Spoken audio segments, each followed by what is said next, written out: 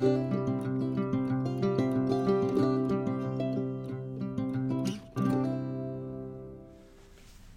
folks, I'm Pastor Eric Tritton from Gloria Dei Lutheran Church in Hudson, Ohio, and this is A Weekly Word. I'm glad you're with me. Over the next few weeks, I want to spend some time with you taking a look at and thinking about some hymns that we sing. And part of the reason for that is we have entered into a season of the church year called Advent. Advent is a time of anticipation, it's a time of waiting, and it focuses on the idea that the people of Israel waited for the Messiah to come, and that came to its fulfillment when Jesus was born in a stable in Bethlehem. It was laid in a manger, and we know that story. But we also, as Christians, continue to wait for Jesus to come. We wait for him to come again. And so that's part of our life, this anticipation and this waiting. And I often find that people don't want to deal with Advent, but they want to get right into Christmas. And I think probably the greatest example for that in terms of our culture is a drugstore right down the road from my house.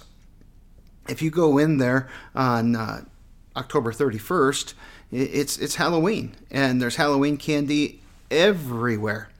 But by November 1, it's all Christmas. All the Halloween candy is gone. There are now chocolate Santa Clauses, and there's tinsel and pine branch-themed decorations all over the place, and it's amazing. It's not even December yet. It hasn't even been Thanksgiving yet, and all of a sudden, everything is Christmas. And there are radio stations around us that immediately switch to Christmas music very early in November.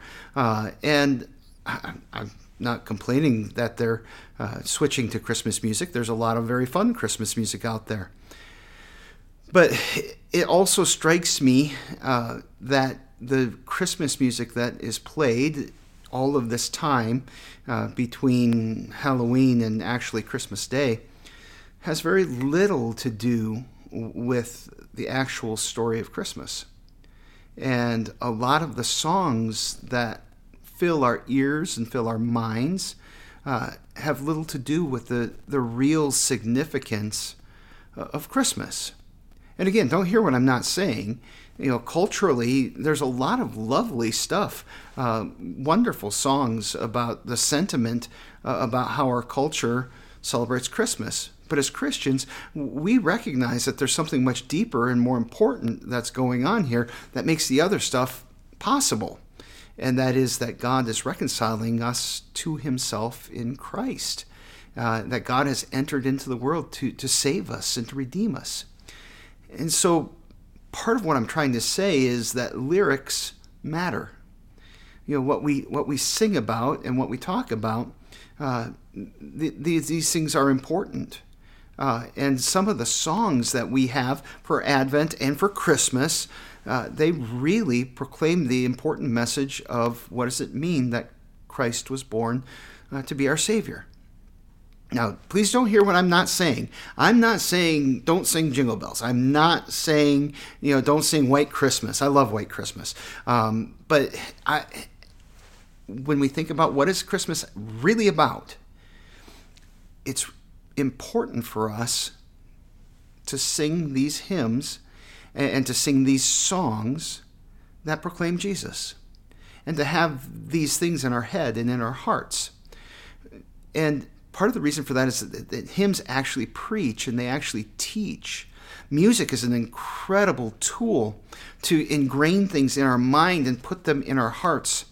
I sometimes wonder how it is that I can remember songs that I heard on the radio when I was in high school, and the moment that I hear them, even now, so many years later, I can sing them just like it was yesterday. And it is, at least in part, because music is such a powerful tool, and it ingrains this message in our heads and in our hearts. And so it's worth thinking about, what are we putting in our minds? What are we putting in our hearts? How can we use these beautiful songs to put Jesus in our heads and in our hearts and even in our mouths? And frankly, that's why sometimes we're so fussy about what do we sing in church. Why do we spend so much time thinking about what songs we sing? It's because we want to make sure that they're proclaiming Christ and proclaiming his salvation.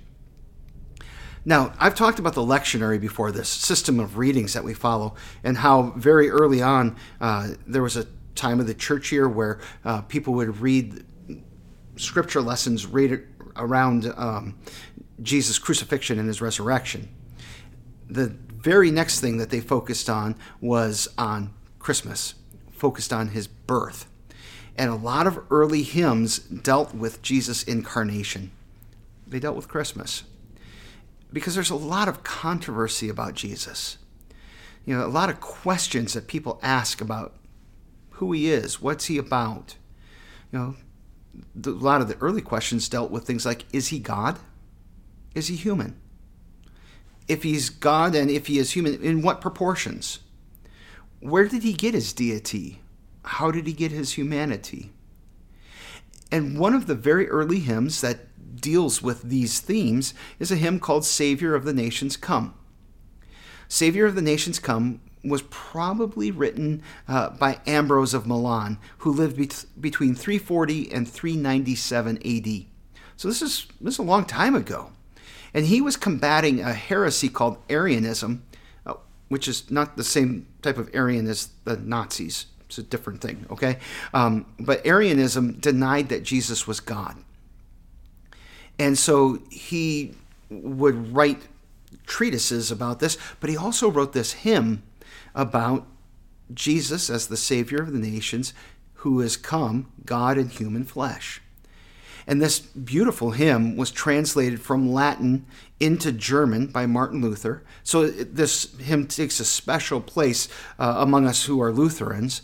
And it's been translated from German into English by multiple translators. And even the translation we have in our hymnal today, there are at least 3 translators listed for the different verses.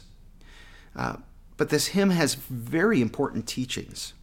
It talks about the virgin birth. It talks about salvation for the nations. It talks about the incarnation, how the Holy Spirit brought Jesus into the Virgin Mary and she conceived. And it doesn't try to explain these things. It tries to confess them and say, this is what's going on. This is what God is doing. This hymn confesses that Jesus is the Lord of all. It speaks of the Trinity. And it deals with Jesus' death, resurrection, and his ascension. Those are all themes that are in this hymn. And what I really appreciate about this hymn and a lot of these hymns is that they're not just pure doctrine. Pure doctrine is great. Don't get me wrong. I've read a lot of pure doctrine that is difficult and boring, and it will put you to sleep.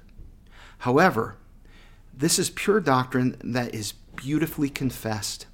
It's arranged in a very memorable, beautiful, singable manner, so it sticks and it carries. And it's a blessed and beautiful way to preach Christ. Because remember, as it says in Romans 10, verse 10, faith comes by hearing, and hearing by the word of Christ. And that's what we're trying to do with these hymns, is we're proclaiming this word. So I'd like for you to listen to this hymn. If you are on the blog page, there's a link that's there that you can actually listen to it on YouTube. You can also read the lyrics there, printed there on that page as well. And if you have a hymnal, you could probably look it up, and I would not at all be surprised if it's there. So please, take a look. Savior of the Nations Come. Thanks for taking some time for being with me, thinking about why lyrics matter. We're going to do some more of these and maybe dig a little bit more into those lyrics themselves, but think about what are we putting into our ears, into our hearts, into our heads, into our mouths in order to confess Christ as we prepare for Christmas.